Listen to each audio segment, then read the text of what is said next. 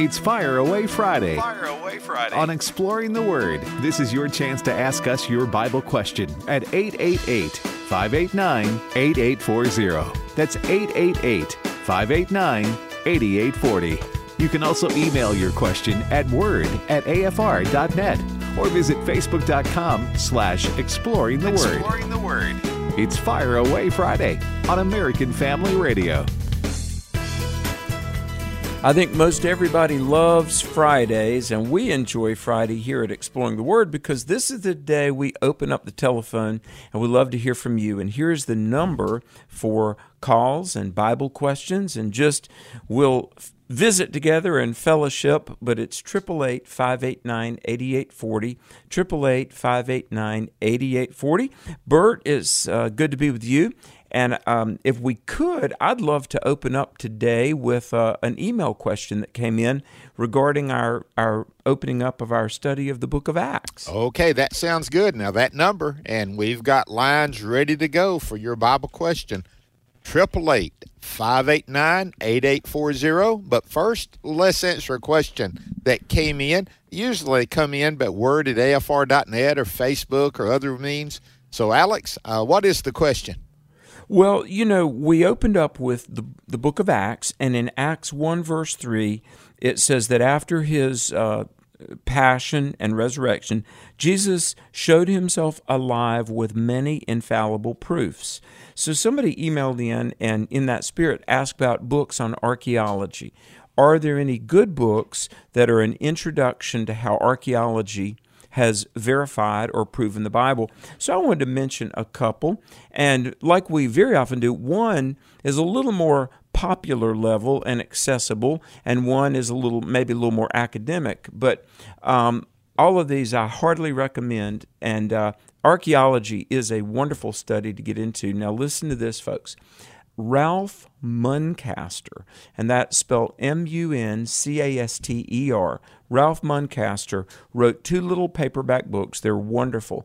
One, Can Archaeology Prove the Old Testament?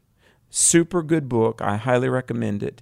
The other is Can Archaeology Prove the New Testament?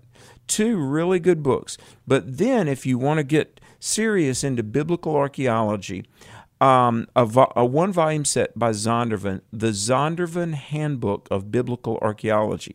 Now, it was written by Randall Price and Wayne House, H. Wayne House. I know both of these gentlemen. They're wonderful, wonderful scholars. The Zondervan Handbook of Biblical Archaeology. And I think those would be some great, helpful things. And when Acts 1:3 and other, like 2 Peter 1:16 says, we've not followed cleverly devised fables, but this is really historically true. Bert, archaeology, as has been said, with every turn of the archaeologist's spade, another page of Scripture has been verified. And I just wanted to give those resources because I think they're pretty helpful. They really are. And again, we had another question. I was going to ask you this. Someone was talking about they understood the Old Testament, they understood the Gospels, but they were concerned about from Acts, from Revelation, how that is the revelation from God. Alex, it took a lot of concerned people to come to that, but this caller was concerned about that. Is Acts all the way through Revelation reliable as the Word of God? Oh, absolutely. Absolutely. And the process of what we call canonicity, the canon means measuring stick. And when we speak of the canon of Scripture, we're talking about the Bible. It really is a fascinating study. There was, while we're recommending books, and by the way, I kind of have this personal rule. I never recommend a book that I myself haven't read at least once. That's my little standard. So if I recommend a book, I own it. I've read it. 2, I want to mention Neil Lightfoot, Lightfoot, How We Got the Bible. Just a good little book. Then another one by the late Norm Geisler, From God to Man, How We Got the Bible. Here's the thing. When the early church was they didn't choose the canon. They recognized the canon that the Holy Spirit had given. But the question was the book written by an apostle? In other words, somebody who saw the risen Jesus, was with the risen Jesus. Did the content harmonize with the rest of Scripture? Christologically, did it affirm Jesus? Then, did the content seem to change lives? Did it have the power of God on it? And then, was it affirmed and recognized by the church at large? And when we look at Acts through Revelation, Acts, the book of Romans, the Pauline letters, in other words, the letters of Paul, the book of Hebrews, the Petrine letters, 1st and 2nd Peter, right? 1st, 2nd, and 3rd John, Jude. Bert, all of these, now it took really 25 years plus beyond the completion of Revelation that the church, and part of this, it wasn't that people were trying to suppress any of the books or whatever, but a lot of it was, look, there was no electricity, there weren't printing presses, there was Jewish, Greek, and Roman persecution. So, Bert, I think the fact that it took some decades to really have the New Testament canon universally acknowledged, that's just some of the dynamics of 2,000 years ago. But you've got the four Gospels, the book of Acts, Romans through Revelation. These met all of the tests of canonicity, all written by apostles, all harmonious content affirming Christ and the gospel message. Definitely showed the power of God, turned the world upside down, and has been changing lives for 1,900 years ever since. Amen. And then accepted by the church. Here's the bottom line. This is God's book that He gave, and you can depend on it. Amen. Thank you, Alex. Well, let's go to the phone lines. And first, we're going to John, who is in Illinois. John, welcome to Exploring the Word. Hi, Bert and Alex. Good to have you Welcome today, to man. Welcome your show. Yes, thank you. After the war in heaven, when God decided He had to send Satan out, why send him to earth knowing all the pain and suffering he's going to cause instead of, say, some planet a million light years away from here? Hey, well, John, I've wondered that myself. I don't know the mind of God. I don't know the heart of God completely. I know some of it, but His desire was for man to know Him. And honestly, for man to know Him and to love Him, there has to be, Alex, I don't know, would a counterpoint be something? And that's kind of too weak to say. But again, God already had redemption in mind, did He not? He really did. You know, in Luke 11:24, it says that when an unclean spirit is cast out, he's cast out to dry places. And it really is the word waterless places.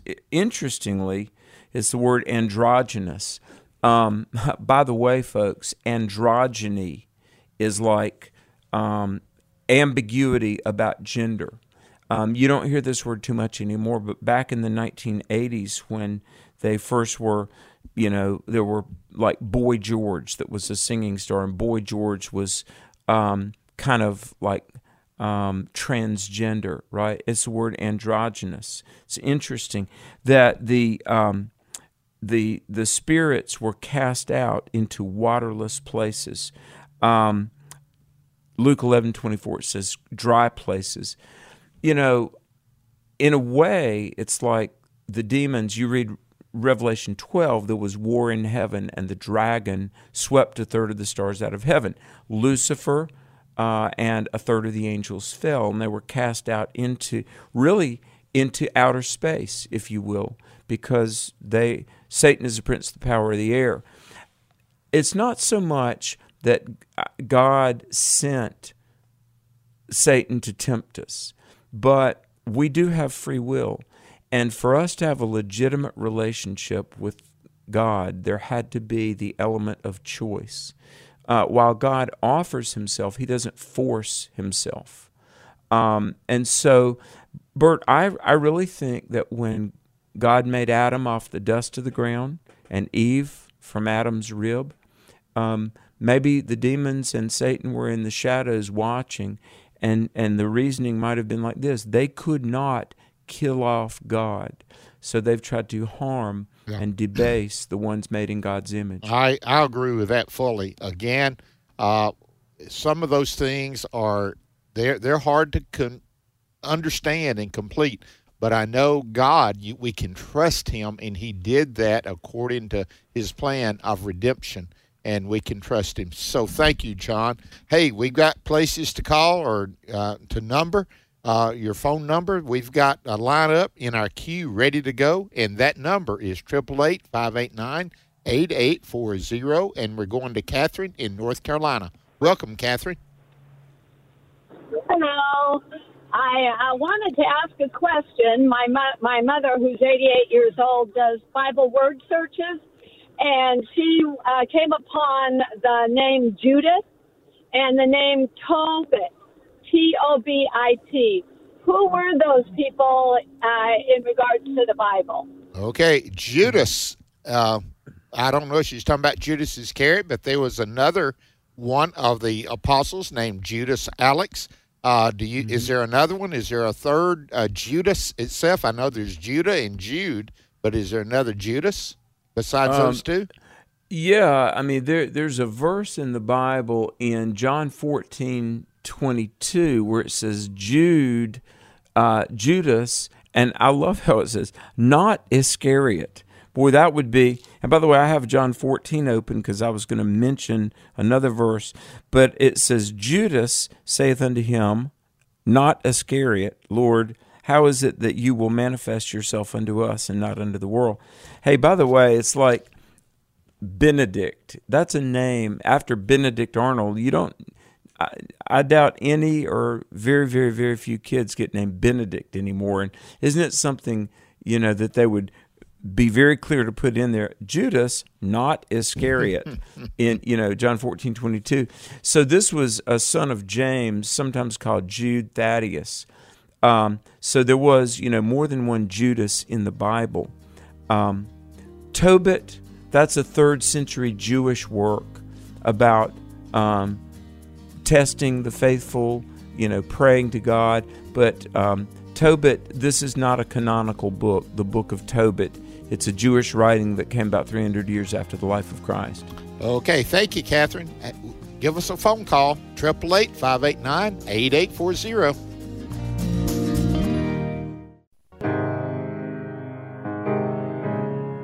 Welcome back to Exploring the Word on American Family Radio. All my hope is in Jesus. Thank God that yesterday's gone. Welcome back to Exploring the Word. We're taking phone calls on Fire Away Friday, and we're going to go to as many as we can today. So we go to Mississippi. Charla? Is it Charla? Charla or Charla? Are you there? No, I tell you what, I got to get with it today. Charla, yeah, I hear you now. Thank you. Hi. Yeah, it's Charla. I thank you so much for taking my call. I really want an answer for this. I've heard people speak about being legalistic. My question is, where is the line between demarcation? Of demarcation between being legalistic and being obedient to the Word. Nobody wants to be a Pharisee, but where do you draw the line for that? Because my authority is the Word. Amen. Well, Charlotte, thank you. Alex, I'll say a word or two, and I know we've discussed this. We've used it quite a bit, saying we don't want to be legalistic, but right. Listen, there are some things when the Word of God says it, thou shalt not, or when God says marriage is, when He says God made male and female, that's the Bible. There are areas when you're talking about like music, and I use that as an instance because it's not as much now, But a few years ago, they called it the worship wars, and they let all this become part of legalistic and different things. It says, making song in your heart with psalms, hymns, and spiritual songs. And so there was a debate on what each one of those meant. So, Alex, there are some liberties, but the liberty is not a license, is it?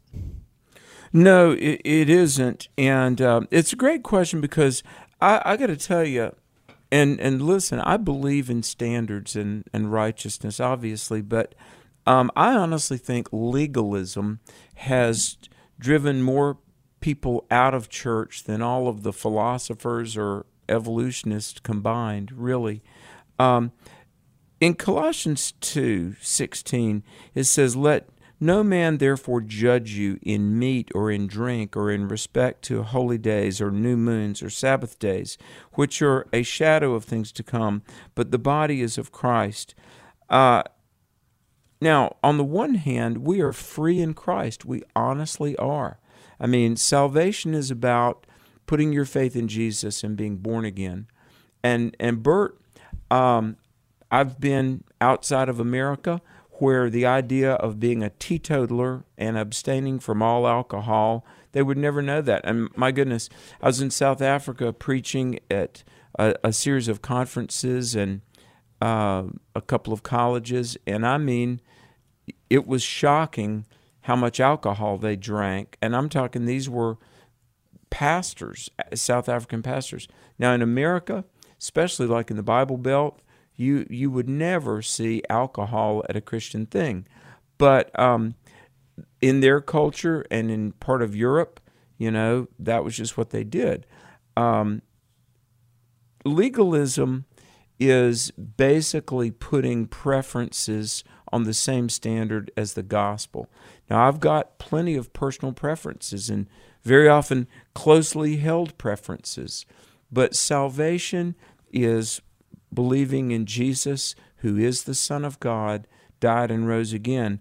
Now, it's fine for everybody to have their preferences, but I can't judge or break fellowship with a believer, brother or sister, who has different preferences. So, Bert, don't you think we have to keep convictions and preferences separate? You've got to, and sometimes it is hard to know. I admit that. Alcohol is one of those things that I had to learn to say it was a preference, because I just, as pastor, personally watching others in family, I've watched others, the destruction that it has done, But let me just say this. What I limit myself to is different than what I limit others to. Now, what the Pharisees did, to be very frank with them, they put limits on others more than they did themselves. That is legalistic. That is Pharisaic from the word go. If I put limits on myself because of some first convictions that I have, which leads me to preferences, that's me, and I have those. But it would be wrong for me to put it on others. And I've heard people say, well, if they were a Christian, they wouldn't be doing that. I just want to tell you that's a hard statement to make, because we see in the Scriptures that some of the people that we honor and love, they made some decisions at some points in their life that was difficult. But still, when God says, "Thou shalt not," commit adultery, that thou shalt not commit adultery. Thou shalt not take the Lord God's name in vain. You're not to use empty words or those words. So those are still intact today, and I think we should stand on that, Alex. Like male and female, He made them. So those are convictions I think we have. But preferences about music, the whole idea of what you just said, alcohol. I grew up saying, man, if you were a Christian, you didn't go to the movies, you didn't dance. So those things, preferences, but you can limit yourself, but if it's a preference, watch putting it on others. Yeah, exactly. The moral issues that the Bible speaks on, heterosexual monogamy as being God's design for marriage, the moral issues, those aren't personal subjective preferences. Those are objective moral truth. But, Augustine said this 1,600 years ago, in the essentials, agreement, in the non-essentials, charity, and in all things, love. Amen. Okay, thank you. Thank you so much for that good question. Let's go to Tennessee and talk to Ron. Welcome, Ron. Hi, how's it going? Doing well. I had a question regarding something I'd like to be unbundled between rules, statutes, and doctrines, okay? Specifically, some call it the law of reaping and sowing. So my question is, when we are forgiven and Christ died for our sins, then the law of reaping and sowing, such as when you certainly will reap what you sow, is that completely disconnected, or do we still have to suffer? I mean, I don't understand why a lot of people think that if they're forgiven, they're not going to be punished in one way or another, and yet I still see the scriptures. I mean, is reaping and sowing a law? Okay, yeah. Ron, fantastic. Let me read this scripture, Alex, and then we'll come back to it. This is in Galatians chapter 6. Let him who is taught the word share in all good things with him who teaches. Do not be deceived. God is not mocked.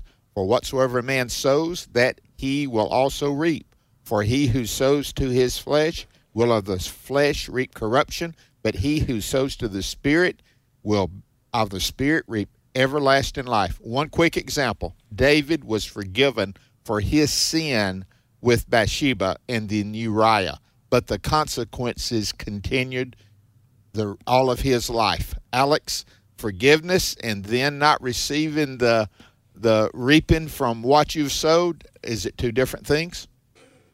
Well, this is such a great question. It really is, because, there are some things that are, scriptural truths, and we might call them non-negotiables when it comes to the gospel, like the deity of Christ. That's a non-negotiable. The church has always held to the inerrancy of Scripture, that the Bible is God's authoritative, infallible word, right?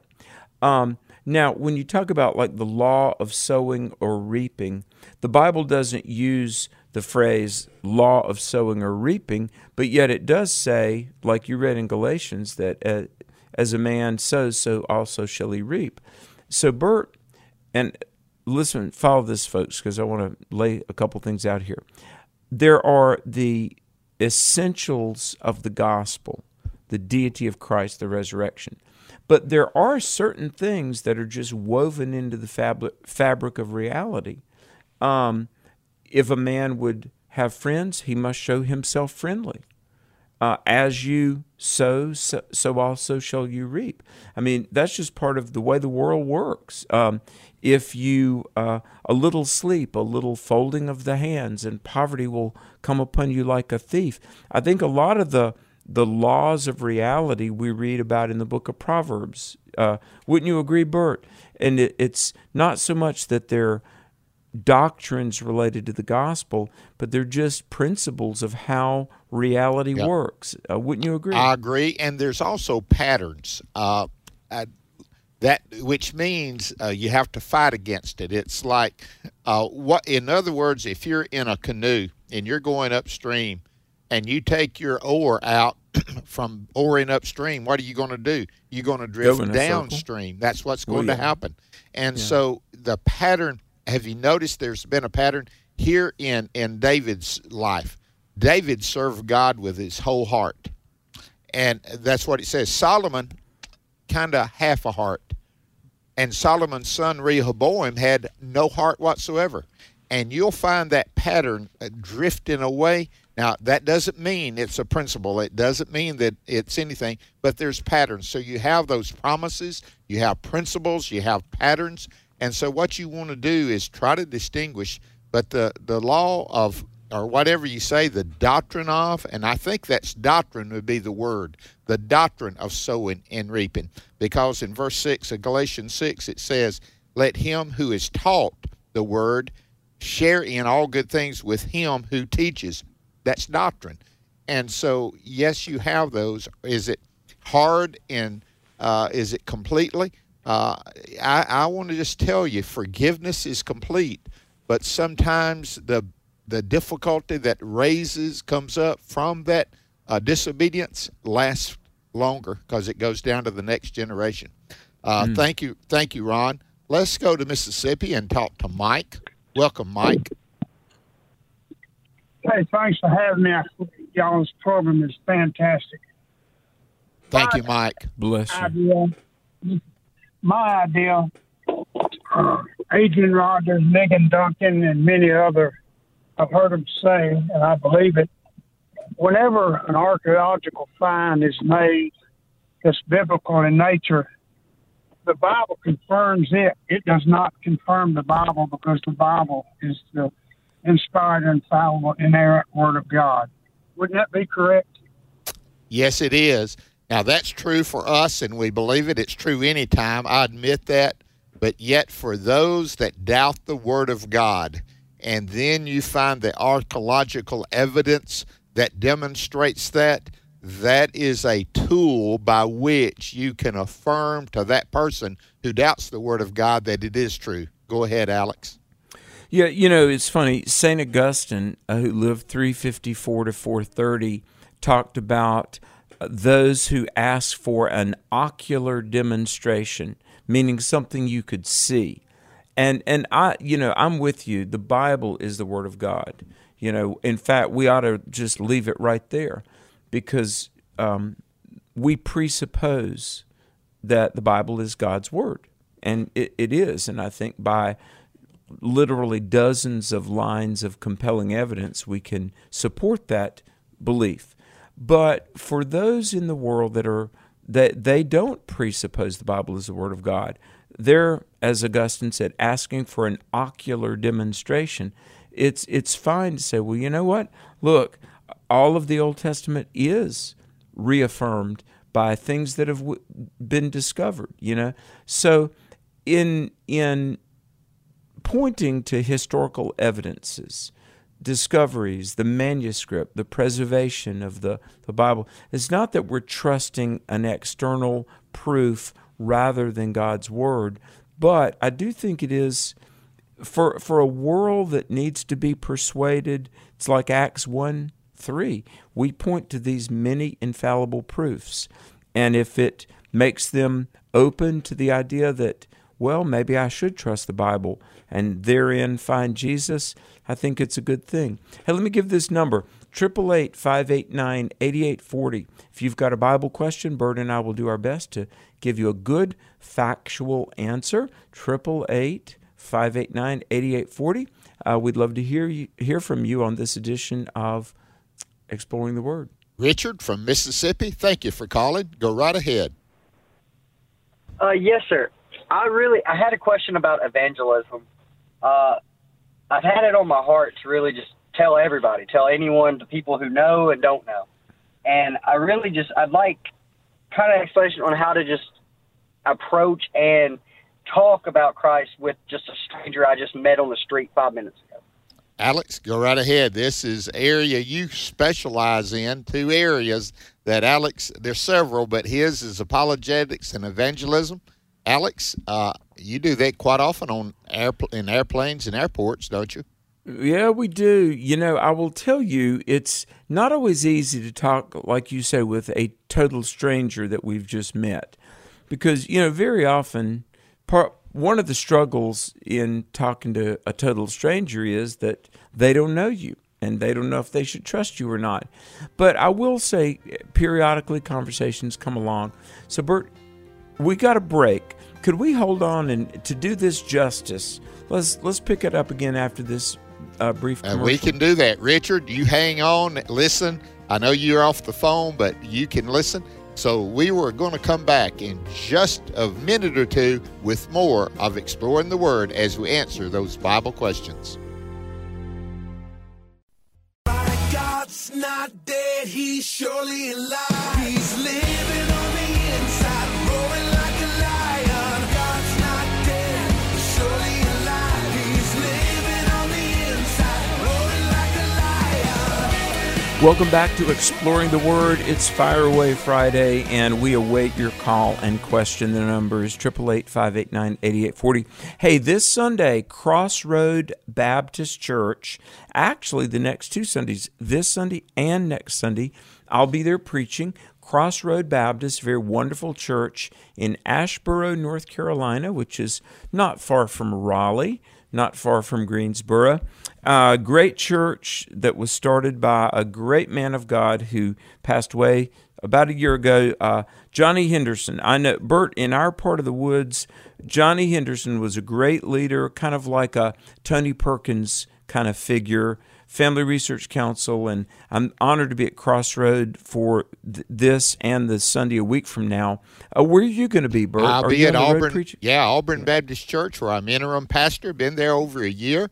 I'm preaching there Sunday. We'll have an 8:45 service, or I should say 8:30 service and a 10:45 service with Sunday school in between. So come out if you're in Northeast Mississippi to Auburn Baptist Church. So, Alex, man, these phone lines filled up while we were gone out of the, for those 3 minutes. Let's get to them. But you were going to finish up about Paul, or Richard, I should say, about witnessing.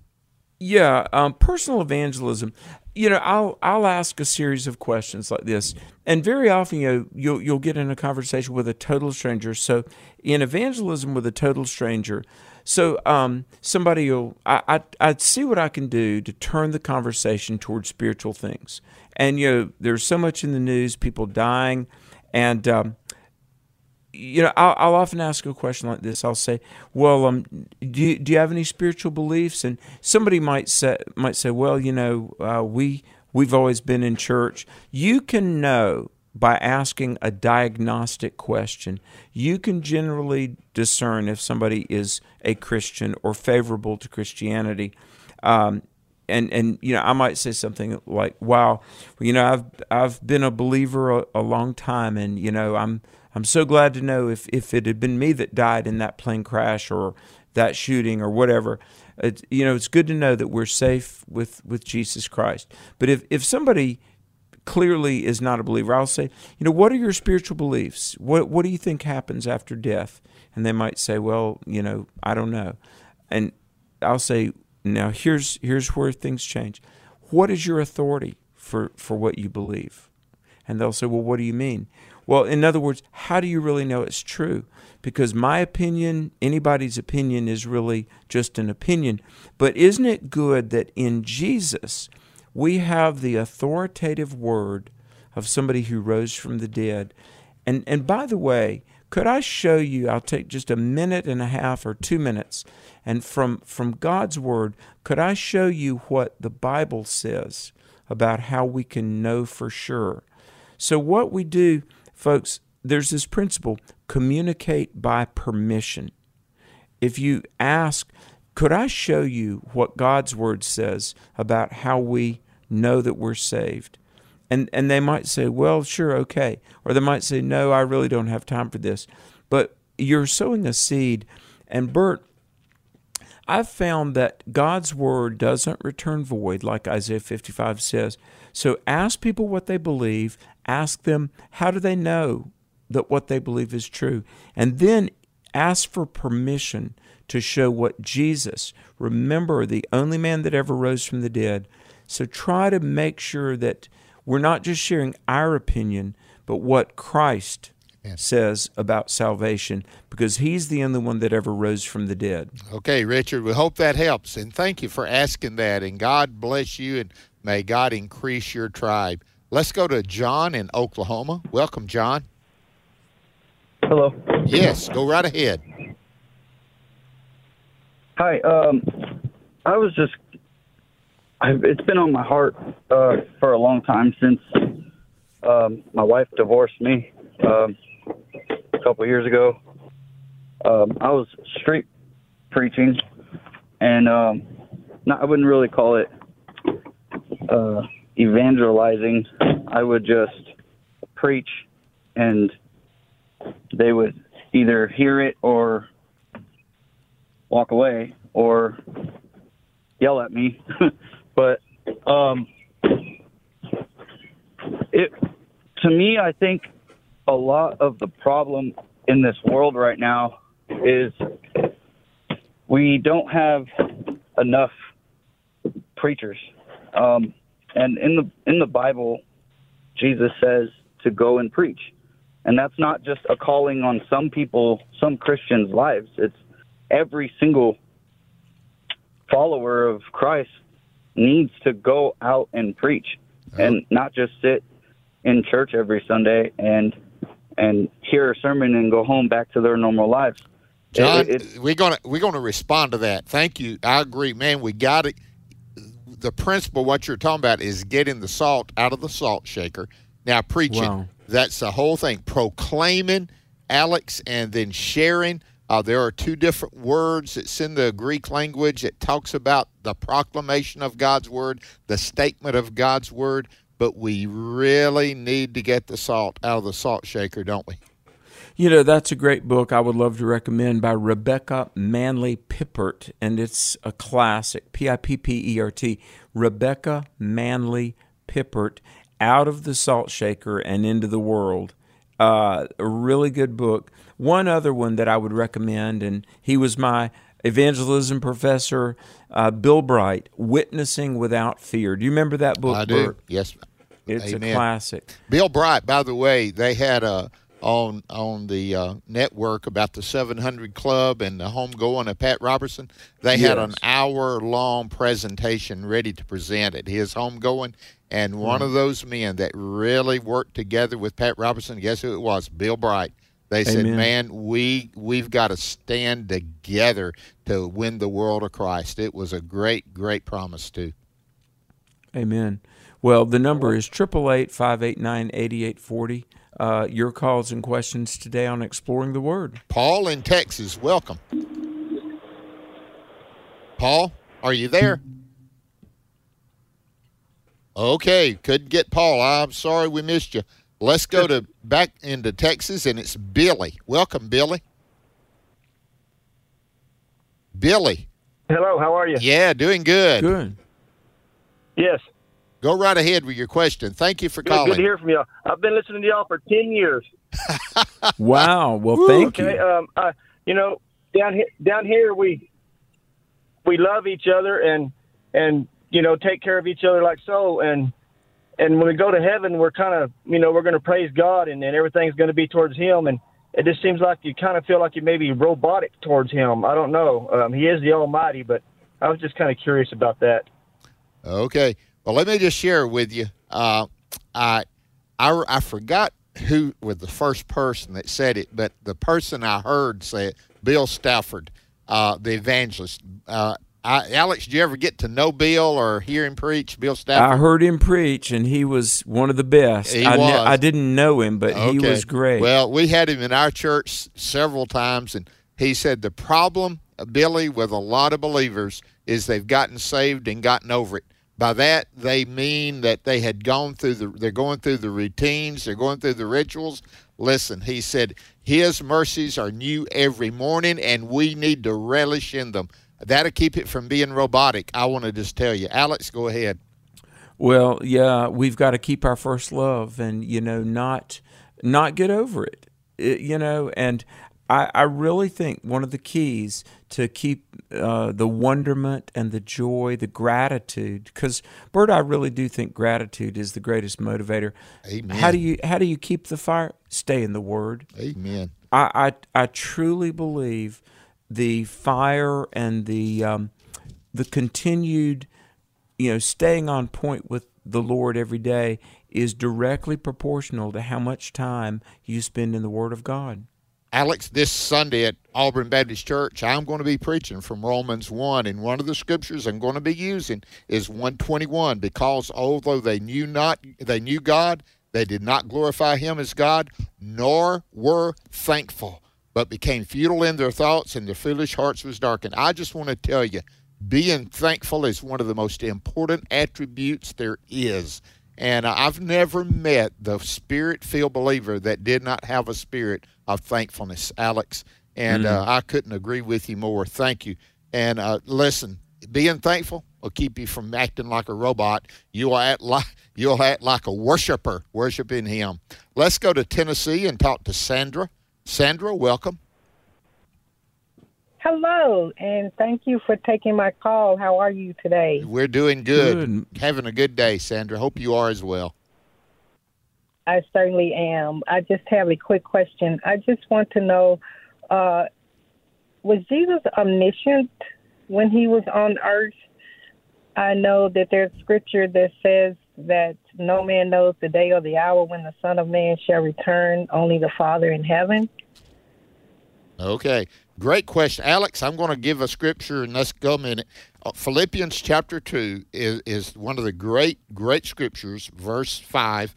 Let this mind be in you, which was also in Christ Jesus, who being in the form of God, did not consider it robbery to be equal with God.